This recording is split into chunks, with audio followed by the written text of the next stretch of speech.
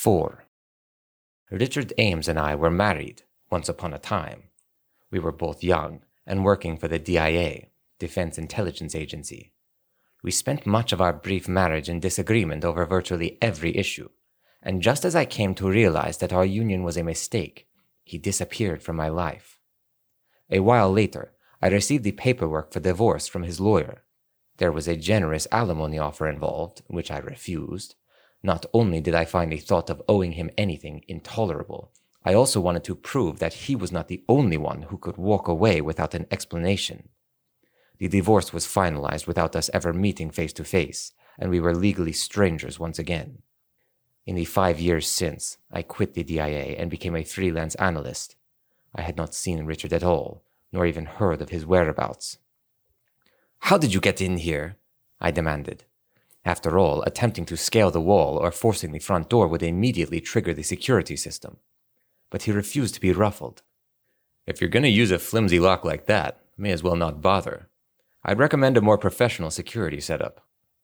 "Does the term breaking and entering mean anything to you, Richard?" "You know law isn't my field of expertise," he replied nimbly, and peered over my shoulder at the report on the computer display. "Radioisotope projectile separator, uranium-235 production feasibility for high-speed gas centrifuge. This must be about that Middle East nuke development. Looks like your career is going well. That's great." I pushed Richard aside and asked him flatly, "What do you want?" He took a step back and regarded me with a slightly mischievous smile. "What, you afraid I came back to give us another chance?" He let the silence linger, as if to relish my reaction. Then, suddenly formal, he continued, "It's an official request from the DIA." He placed a folder on the desk. "I'm asking for your cooperation as a member of NEST." NEST stands for Nuclear Emergency Search Team, a group that operates on the Department of Energy budget.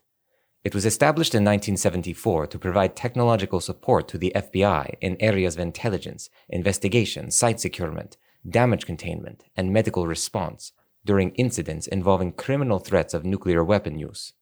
Call it a band of experts on nuclear terrorism, if you will. NEST consists of independently contracted scientists from federally funded research entities like Los Alamos and Lawrence Livermore, and military specialists from groups dealing with nuclear arms issues. I happen to be one of the latter group. Richard was opening the file folder. "You've heard of Shadow Moses Island, I assume?" I nodded assent. I had indeed heard of the remote place, north of Alaska's Falkland Islands. Though it was hardly public knowledge, the island was home to a nuclear weapons disposal facility.